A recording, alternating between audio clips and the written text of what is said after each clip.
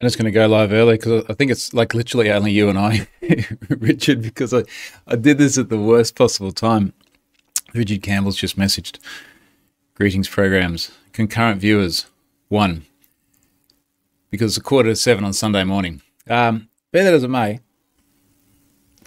this stuff does get replayed later via the podcast and via the video. So g'day, mate. Thank you for joining, for having someone here. I'm doing it super late because it's just been the most hectic week of conferences and events and travels. And I should have done it not on Friday morning. I couldn't do that because I was talking at Allcert. I'm going to talk about each of these events tomorrow. And then I probably would have done it yesterday had I not been able to do it Friday. But frankly, I was tired. I woke up at 2 o'clock yesterday morning because I'm a little bit off the jet lag, I think, on the Perth time zone, which we'll talk about in a moment. So yeah, it has been a bit of catch up this week. Let's start with the obvious place with the sponsor, Collide, ensuring only secure devices can access your cloud apps. Zero Trust, tailor-made for Okta. Booking a demo today. Massive thanks for Collide. It has been, I'd say, an unprecedented run of sponsor, which has a while to run yet with Collide this year. If a device isn't secure, can't access your apps, achieving Zero Trust works on Mac, Windows, Linux, iOS, and Android. So a huge thank you to Collide for making it easier for me to go and do things like travel around. I was going to say the world. It feels like I've traveled around the world because that's how far Western Australia is from here. Travel around the places and do the conferences and the things like that. So please go and check out Collide. Really appreciate their support there. Joel is here, not watching Eurovision. Now, someone just messaged me about Eurovision, and I was going to give a response. What was the response here, or the picture? Oh, geez, what is it? What's the tweet here? Australia, Christian Anderson. Australia and European Song Contest. Which country do you cheer for, Troy Hunt? And I was going to say something to the effect of, I'm basically going to do what almost every single Australian does and really not give a shit about the European Song Contest. European? Eurovision. I think the hint is in the Euro part of the name. Other than really liking the movie with Will Ferrell, I think myself and most Australians anyway. George is watching. He's not watching Eurovision either. Okay, all right, well, and he's in Austria. All right, I had to double check that, not Australia. So, Kiefer is in the US. G'day, Kiefer. It is Christian. That's the same Christian who was just here, is it? Got to compare. Maybe. Yes, probably. Good evening from Europe. Sorry to say, I'll have to watch the recording tomorrow since ESC is on the TV. Who knows what that is. Ron of Troy cheers on Norway or somewhere else because he's too busy watching the Eurovision Song Contest. He missed the fact that we don't really pay any attention at all here. I do know it's massive in Europe too. I have my very own European here, so I learn these things. And yeah, you see, you're still here listening to me, Christian, rather than going and watching a keyboard character on TV. All right, what was I going to talk about? I made a list. Cyber West. Let me talk about Perth and travel. And for those of you in other parts of the world, such as Christian, Australia is freaking huge. And I think you got a bit of an idea about this. I tweeted when I was on the plane over to Perth, I tweeted a photo of like all of Europe fitting within Australia. Now, Australia is very similar size to continental USA/Canada, a little bit smaller than both of those. Similar sorts of dimensions and distances. So to get from here to Perth, which we went to on Friday last week, it was a 5.5 hour flight. One hop, fortunately. 2 hour time difference. We go backwards because we're going west. Interestingly, it was about 4 hours coming back. So there's obviously something about the winds, but it's a bloody long way. Let's just go with that. So we got all the way over to there and went down to Margaret River for a few days. Now, Margaret River is sort of like one of the wine regions of Australia. Hadn't been there before, so we went and did that. Had a few nights away. Had some wines. Bought a bunch of wines, which are starting to arrive on our doorstep. Got to figure out where to put those now. And just had a really, I guess, nice, relaxing time away. until we got back to Perth. And then things did get a little bit busier. So I had an Azure, what do I normally say? Azure. Christian's confused with the European thing now. Azure user group meet up at Microsoft in Perth on Tuesday night. So that was nice. I think we must have had about 80 people or something there. I was a little bit lazy and just went, I'm not going to prepare anything. It's just going to be total AMA. Which was good. So we did, I want to say, an hour and a half plus of AMA, which kicked off by the first question, just wanting to talk about the McLaren, which was great. So this is going to get off to a good start. And I know that can be a polarizing subject online, and now you're all sitting here in the room and you're stuck listening to this guy's questions about cars, which I was happy talking about. But anyway, we did do a lot of cyber, and it was nice to do something in front of all these people. Incidentally, I have the jumper on today because I don't know, it's not that it's like cold in here. It's warm enough that the fans come on, but it's a drizzly day here on the Gold Coast. It was a bit of a shame because I was looking forward to being outdoors and doing some active stuff today, which I need to do after a week of whining and dining. So anyway, we did a bunch of AMA. That was fantastic at Microsoft in Perth. Following day was Cyber West, which was the primary reason I guess we went over there. Keynote there, which was fantastic. I did about a 40-minute presentation, about 20 minutes of Q&A. Really good engaged audience, probably about 300 people, I'd say. Really nice people too, lovely people. It was a really so it's like a very ingratiating audience, and maybe it's because we all, I think, are still sort of coming out of this COVID recovery, for want of a better term, where we get to go out and do stuff. But just loads of people wanting to come up and talk. I think I did an unprecedented number of selfies on Wednesday between the event and then the drinks that night as well, which was great. An unprecedented number of selfies with Charlotte too. It's lovely to be able to do that with your partner, and it's not just all eyes on you kind of thing. I need to do another talk another day about how that. I'm fine with that, but there are times where it does get a little bit weird. But anyway, that was really good.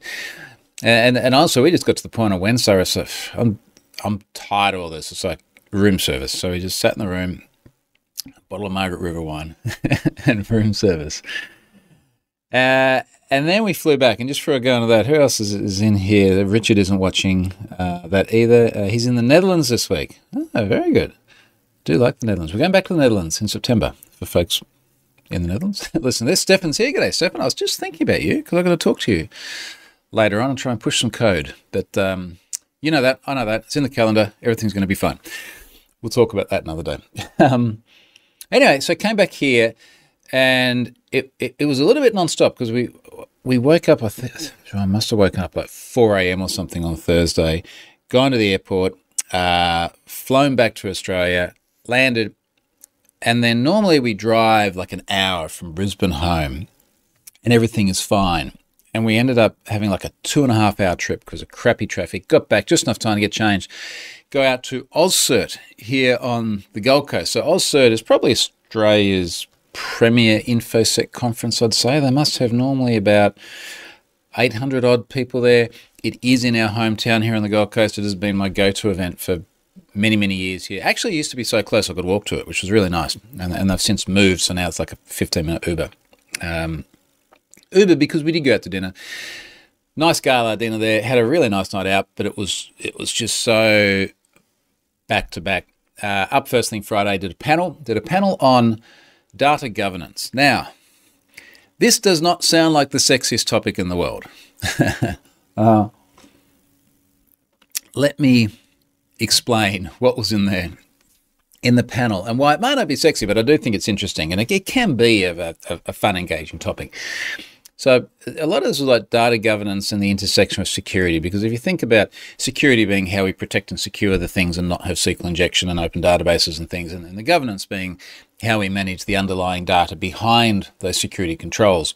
And if we put it in the context of Australia, which was so noteworthy last year with its data breaches, we had things like the Optus data breach, our second largest telco, massive multi-billion-dollar multinational owned by Singtel in Singapore, had a data breach in September. Huge amount of information exposed, about I think it must have been about half the Australian adult population, with 11 million people, exposed in this data breach. And it raised loads and loads of questions around things like, why are there people in this data breach who haven't been a customer for 20 years and they've just had like their driver's license number exposed? Which usually, I think your driver's license, certainly in this state, stays the same when you renew your license. So, probably active driver's license numbers. So why is their information exposed? Did they need to have it in the first place? How long should they have retained it for? If they had have at least purged the old customers, then the impact would have been really different. And then you fast forward a couple of months, and now we've got this Medibank private health insurance company, which is the second largest private health insurer in the country. No, the largest. Sorry, Optus was second largest telco. Medibank was the largest. Again, about 11 million Aussies. They get ransomware, and then attacker starts to go and just dump all the data. And this was the really, really recalcitrant one, where they're like, okay, you guys aren't going to pay, so you are now going to pay by reputational damage. Here's a list of everyone's had abortions, and then here's the drug addicts, and then just maximum impact.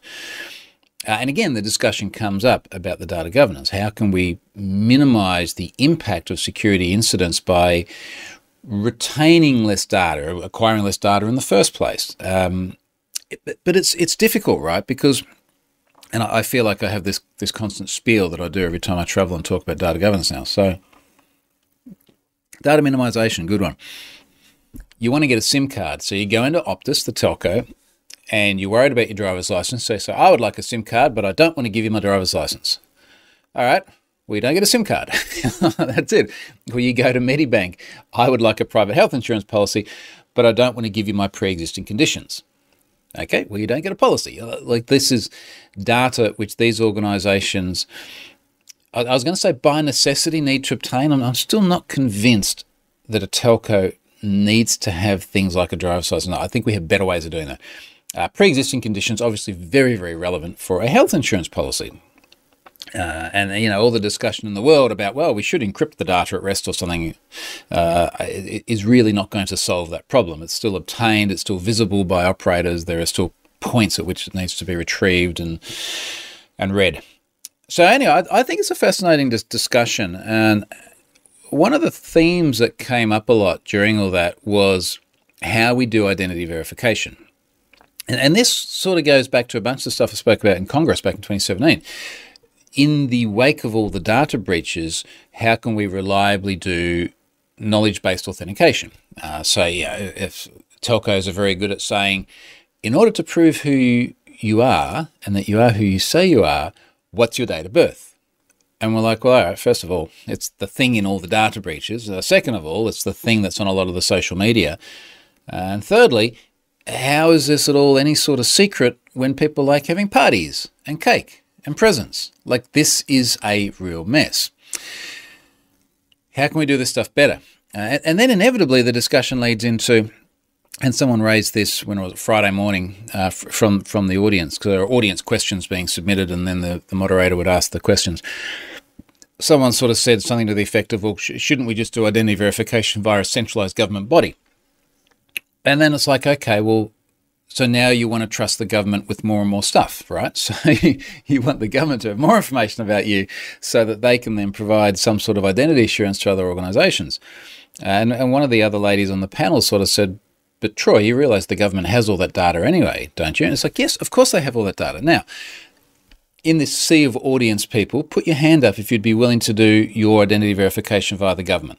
And it was like 1% of people put their hands up because no one trusts the government to do anything, which I do agree is a little bit ironic, because the situation is that, as this lady said, it's like the government has your data anyway. Actually, that was another good one. I'm just going to put my device on mute so I'm not hearing all the other notifications here. Someone at the Perth user group raised an interesting question, which I think is a representative of a misunderstanding about how much the government does have. They said, digital driver's licenses are bad because I don't want to give the government more data about me. And I was like, hang on a second. You realise everything that would appear on a digital driver's license is what you already have on a plastic driver's license, and the government has all that already and it exists in their central systems. And what you're worried about is instead of the piece of plastic in your wallet, you've got some digital representation on your phone. Same data. Government still has all the same information, short of, say, device details or something like that. I'm not sure what goes into the enrolment process. That doesn't change what the government has about you. What it does change is what the weirdo doorman at a bar sees when you go to gain entry. You don't have to hand over your plastic license. It's got your photo and your date of birth and your home address on it. You show a digital representation which just says you are over the age of 18. So I think it's interesting, isn't it, the way people see different risks where they may not actually be risks at all. Joe's here, anything from the UK? Talk about the McLaren One, IoT and anything else as much as you want. People always hate for a multitude of reasons, none of which are anything to do with you.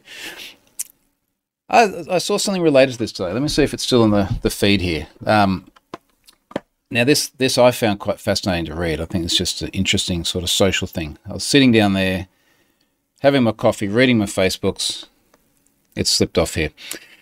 You may have seen in the news, there is a guy here in Australia who has obviously managed to make a large amount of money, and over the last few days has decided that I think the numbers were the $35 million penthouse he has bought in Melbourne would look better if he craned in a $3 million McLaren Senna GTR, the 50 floors up or whatever it is very high, craned that in and put it in his living room. And the guy's like 35 years old or something like that. That made headlines. And the story here in the headlines today was, okay, it's a $3 million car being lifted up through the air into a lounge room. Like that's newsworthy. But the thing that was making the headlines today was the outrage of people that he should be able to do this. It's like, why? What are you upset about? And then the outrage was something to the effect of, during this time of financial crisis again, or rising cost of living, or there's always a thing at the moment. People were very upset that this guy looks like he started some sort of a startup, made a lot of money out of it, and then is worth $350 million or something, has decided to spend, I guess, 10% of it on an apartment and a supercar. People were very upset about that. Made a lot of news. So, Brian says, is he making the ultimate sim racing cockpit? No, it's like literally just going to sit in his lounge room, which I find is a bit of a shame because it is obviously an amazing, amazing car. Track only, it's not road registerable. To have it sit there in a living room and not be... But then again, it's art too. It's art. So... Anyway, where were we? Joe was talking about the McLaren and bits and pieces. So I'm going to talk about that last, and then if it's not of interest to you, that's fine. You don't need to tell me it's not of interest to you. You can just leave. That would be it. Stefan says, isn't that how Scott had you pwned with Optus? So now Stefan's going back to Optus here. So when Scott Helm was here for our wedding in September, he wanted a SIM card, and he decided to get a SIM card from Optus. And Optus has all of this identity verification stuff in there. And it was asking for his passport details, which he was providing, and it wouldn't accept it. And I remember, actually, I was in the car with him and Niall Merrigan as well, and we're driving around on another funny story I can't talk about publicly. I'll tell you offline, Stefan. And I just remember him saying, look, it won't work. Another way of verification is using an Australian credit card. Troy, can I use your credit card? It's like, yeah, sure, no problems. Here you go. Next minute, Optus data breach. So thank you, Scott. That was great. I didn't mean to be in there. Joe says, I'm jealous that he can afford such an expensive art piece, but if he's not hurting anyone, why not do it? So the context that I saw in the news story this morning was very much around, we've just had this time of year, we've had a federal budget handed down there. I'm not paying a lot of attention to all this because frankly I'm too busy, but it's something like some tax cuts that were passed on to people earning more than $200,000 a year will stay, but there are also people who are getting government subsidies of like $50 or something a day. And basically, it's all the usual stuff we see every single year, which is how much should you tax the rich and give to the poor? Classic Robin Hood stuff. So obviously this is in the news at the moment, and then there's this guy who's done really well for himself. Now, mind you, there's a bunch of Aussies out there who have done a lot better than that too. Actually, that's probably disingenuous just to say a bunch. There are people out there who have. There's like the girl who started Canva. She's a billionaire now. She's in her 20s or something like that. Good on her for that. Fantastic. Hard worker. There's always going to be someone who bitches and whinges. Getting back to the point that I think Joe raised originally, some people don't like seeing those things. Don't like seeing that someone's living in a nice house or driving a nice car or something like that. And there's a really easy way to deal with this. Don't pay any attention to it.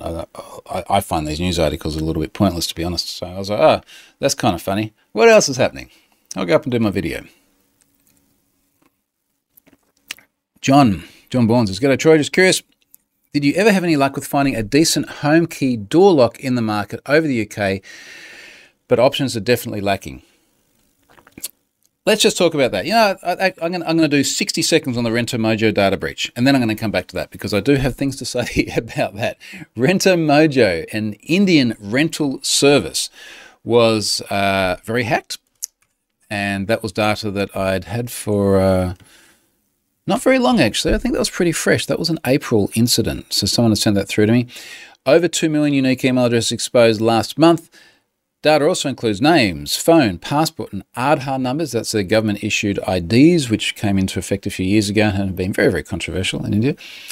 Genders, dates of birth, purchases, and bcrypt password hashes. 65% of the accounts were already in Have I Been Pwned. There's really not much noteworthy about this. It's like, okay, use bcrypt. Well, that's good. 2 million is pretty normal. Some online service.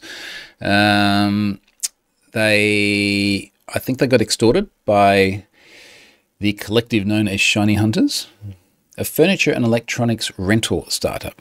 Now, they did confirm the breach. Now, the email sent by the Shiny Hunters says they exfiltrated the data from Rento Mojo. The group states that the company is refusing to pay ransom for users' data and safety, which, of course, they should refuse to. I'm with Rento Mojo on that one. Rento Mojo claims it has taken immediate steps to fortify, that's a good word, isn't it? To fortify our systems to prevent such incidents. Some of the measures include encrypting all information in its database and implementing multi-factor, MFA, for additional layers of protection. Your multi-factor doesn't really help when your data is dumped publicly, though. That's the problem. I would like, just on a tangent here, I would like some academic somewhere to do some sort of study around how effective is MFA working on the assumption that people who enable MFA, where it is optional, and it almost always is unless you're in a corporate environment or something, of people who enable MFA, they are the ones who are more security conscious to begin with. So do they not have better practices, stronger passwords, no reuse, this sort of thing? Ergo, making the value proposition of MFA less than what it is for people who hadn't thought to enable it anyway. Does that make sense? I think there's a good study in there. Shiny Hunters continues, we have also downloaded terabytes of KYC, including bank documents, passports, ID cards, driver's licenses, etc. Nonetheless, it seems Rento Mojo is unwilling to pay a penny and would rather we share your data publicly given the lack of response from their end. I almost feel like ransomware crews, it's like they're surprised. It's like, we tried to shake you down for millions of dollars with the threat of releasing your data and you didn't pay. We're shocked. All right, probably shouldn't be if you've been paying any attention. Okay, let's go and talk about the house stuff. And I might just start directly with John's question here about door locks. This coming week is the week. I will be able to answer that because the new doors are going in with the new door locks. Now, just to take a step back, because it's sort of related to photos and things that I was sharing last night, just on a whim, because we were sitting around looking at the house. I actually started writing a blog post about this last night. I've been thinking for a while I should do a blog series on house stuff. There'll be some IoT stuff in there, but it's mostly just about things that we've done with the house and lots of befores and after. About 2 years ago, we had leaks. I started with the blog post last night. Like the first sentence is, it started with a leak. So we had leaks in the ceiling. We're a subtropical climate just here. We, particularly towards the end of the year, when it's hot in this part of the world, we'll get 4 o'clock afternoon storms with really heavy downpours. They'll be short, really heavy, and then it will clear up and the place will smell awesome and it will be nice again. So the roofing and guttering systems here need to be able to deal with like high volumes of water. We just have 300 days of sunshine a year, but when it rains good. So we'd get leaks in certain parts of the house, and it would be because it's leaking through the roof. Anyway, one of these leaks turned out to not be coming from the roof, but to be coming from the ensuite in the master bedroom. And we're like, all right, well, can't you just like silicon up the tile? And they're like, no, you need to demolish the entire ensuite.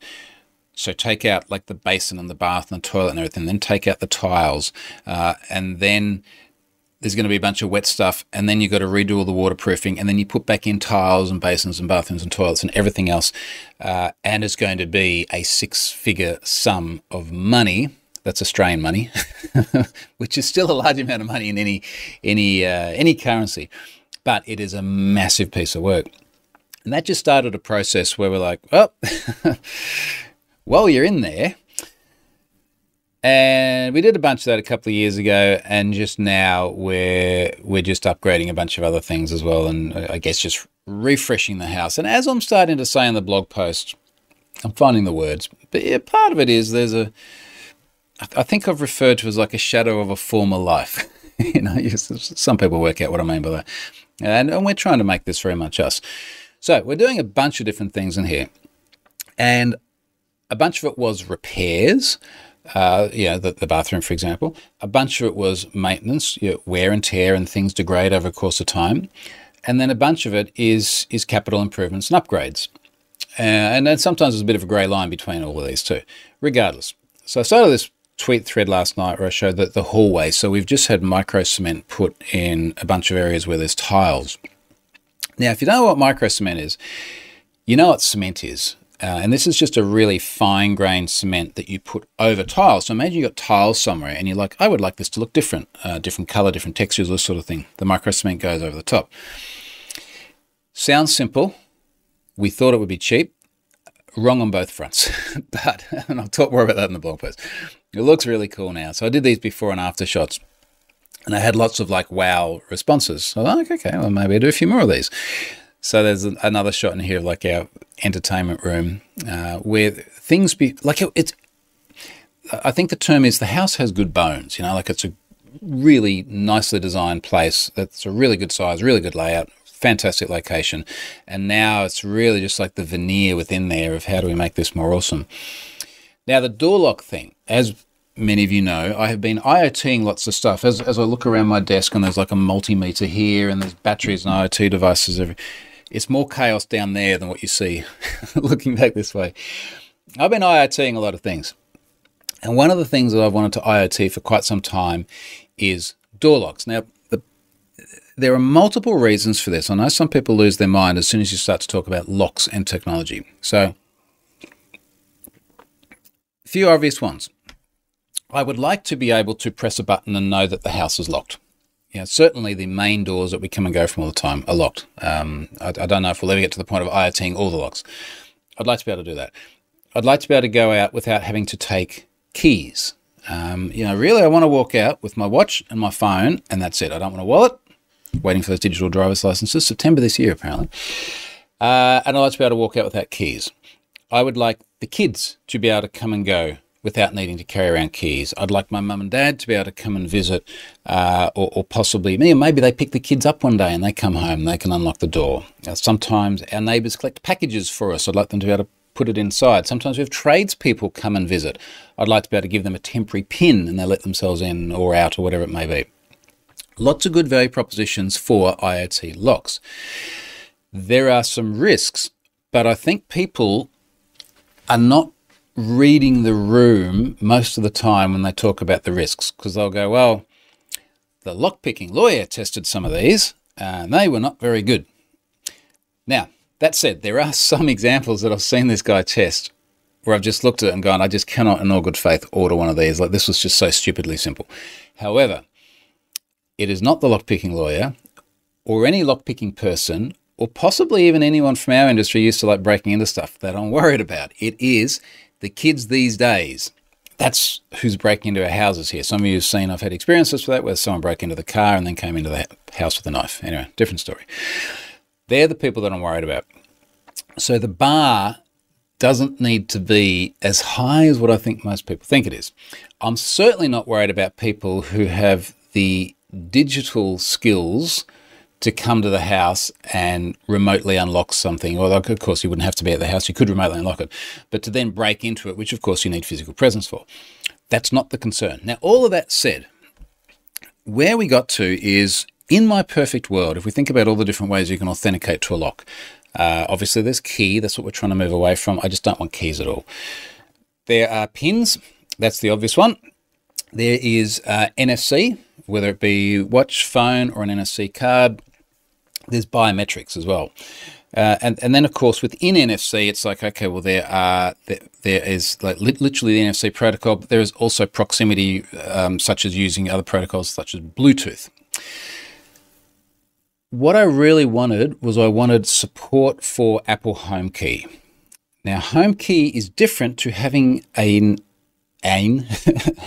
sounded Dutch for a moment, having a mobile app on your device, which you can then get close to. And then, for example, I've got a Yale security screen door lock that I've just been trialing. It's behind another normal lock door, so it doesn't matter whether it doesn't work or not. But you need to have the app, and you need Bluetooth, and you need proximity. HomeKey is NFC. It's a first-party supported mechanism of unlocking doors on the device. It's fairly new. I think it only landed last year. Very few devices that support it, but you can like literally just go to your wallet on your phone or your watch, and then just unlock like that. And it can do it based on proximity. Like, it is the future of Apple's mechanism for unlocking the doors. Very few places that support it, or very few devices that support it. And this is where I think John was going here. So sorry, John, a very long roundabout way of coming back to your question here. Now, with the caveat that I haven't looked in the last 2 months, I do need to go and look. In fact, I'm going to do that after I get off this podcast. I want to go and have a look at it. And what I really want to find out then is where it is being supported above and beyond where it was, I guess, last time I looked, earlier this year.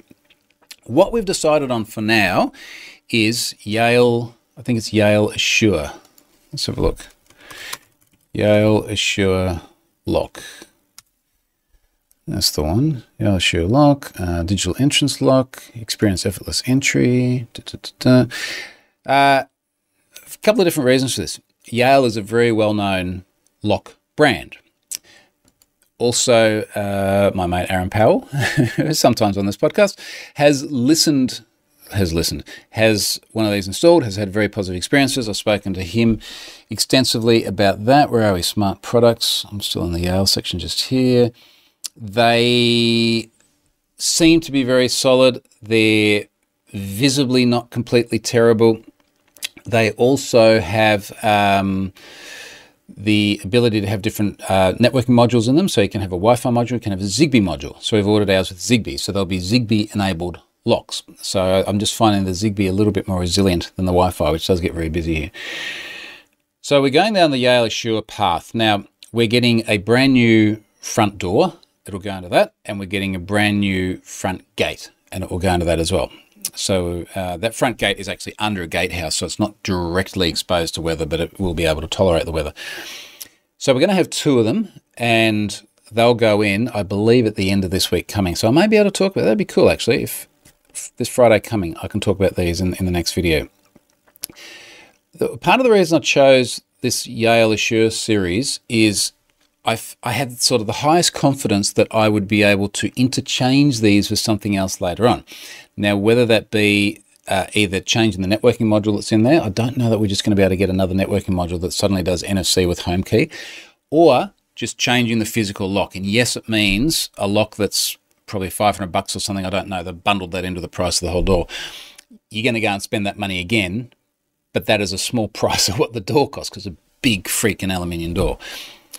So that seems to be the best way forward. We'll see. See if I'm proven right or not. Now, just notice Richard's comment. He said 100 grand for bathroom.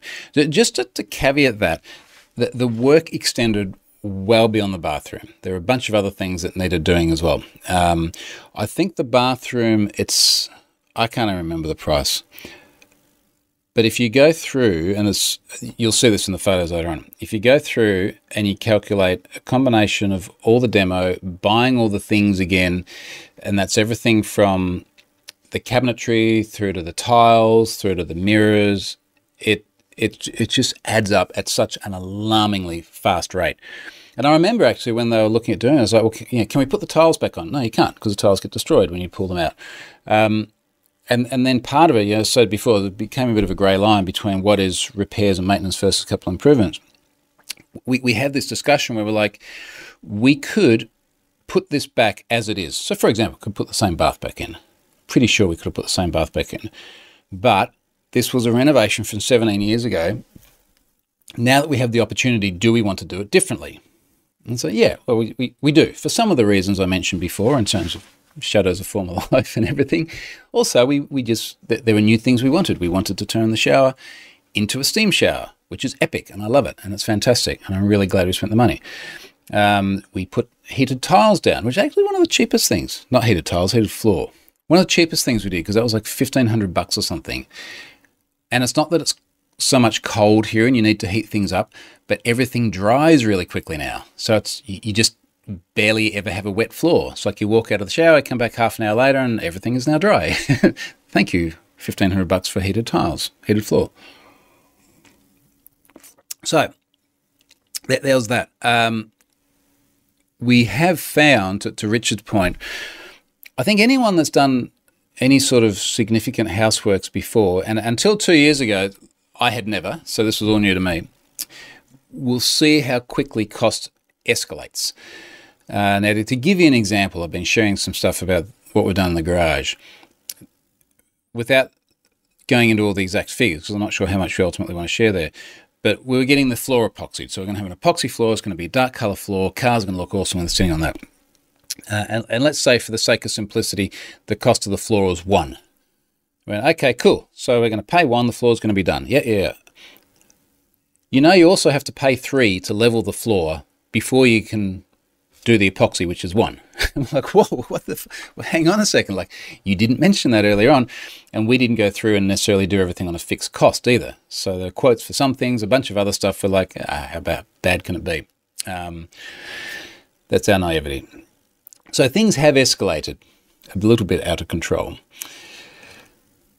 Brian says, do many of the breach files you get have plain text passwords? Still happens, much less so now. If you go to haveibeenpwned.com, go to who's been pwned, search for plain, you'll see all the ones that have plain text, and there are a bunch there. I'm definitely seeing more bcrypt now than what we used to in days gone by. I'm definitely seeing less plain text, less MD5, SHA-1, all that sort of stuff. But there's a massively long tail of data breaches, not just sites that have already been breached from years ago and the data's coming to light, but how many sites are out there and it's like, well, we built it 10 years ago, it's still running fine. Geez, I built Have I Been Pwned almost 10 years ago. It'll be 10 years in December. There's a lot of stuff out there that's still running pretty much as it was a decade ago, where those practices were much more normal. So yeah, it still actually happens a lot, unfortunately. Greetings from Ireland. Any thoughts on the .zip top-level domain? How do I pronounce your name? Wow, okay, you probably can't tell me. Ciao? Okay, so there is a new TLD, which is .zip. I saw just a brief little bit of commentary about it the other day. I guess it's kind of interesting that we have a TLD that's like a file extension as well. I saw a bit of commentary about some of the domains that people were buying because it then looks really weird because it just looks like a file name in the address bar, but it's actually a full domain name with just a .zip TLD. I don't, like, this is all off-the-cuff commentary. I don't have much to say about it other than the fact I think there's going to be some interesting things around the fact that you can conflate a domain name with a file name. I mean, if you have...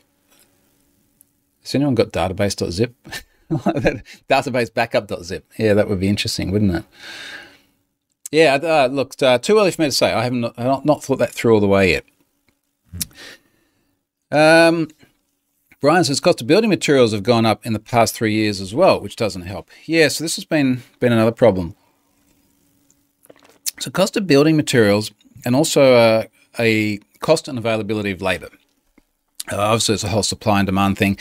During COVID, I guess it was kind of a weird economic time, wasn't it? But it seems to be that a lot of people stayed home.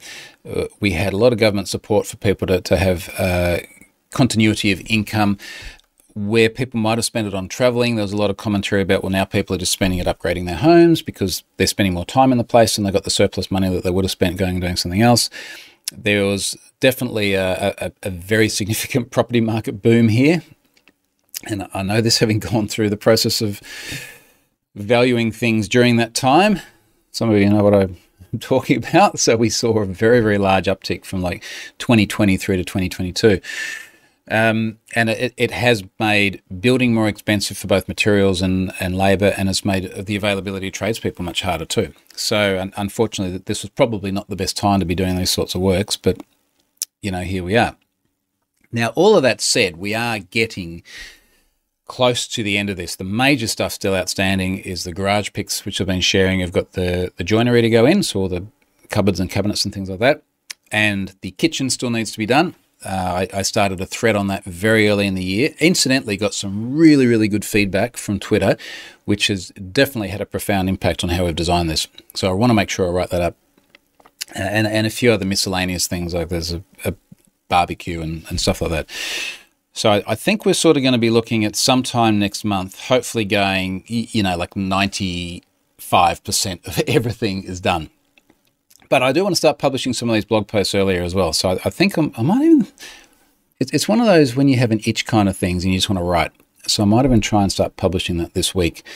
And we'll see. Hopefully people will find it interesting and we'll get some enjoyment out of it. And it won't be like old mate forklifting his Lamborghini or his McLaren up into his penthouse and negative comments like that. So, and it's nowhere near as extravagant as that. Let's just be clear. Okay, folks, look, I'm going to chime out there. This managed to get some good content. Thank you for joining on us. A really funny hour of the day. I will try and come back and do this again, probably Friday afternoon, my time, next week, being, what's that going to be? On the 19th. Okay, folks, see you later.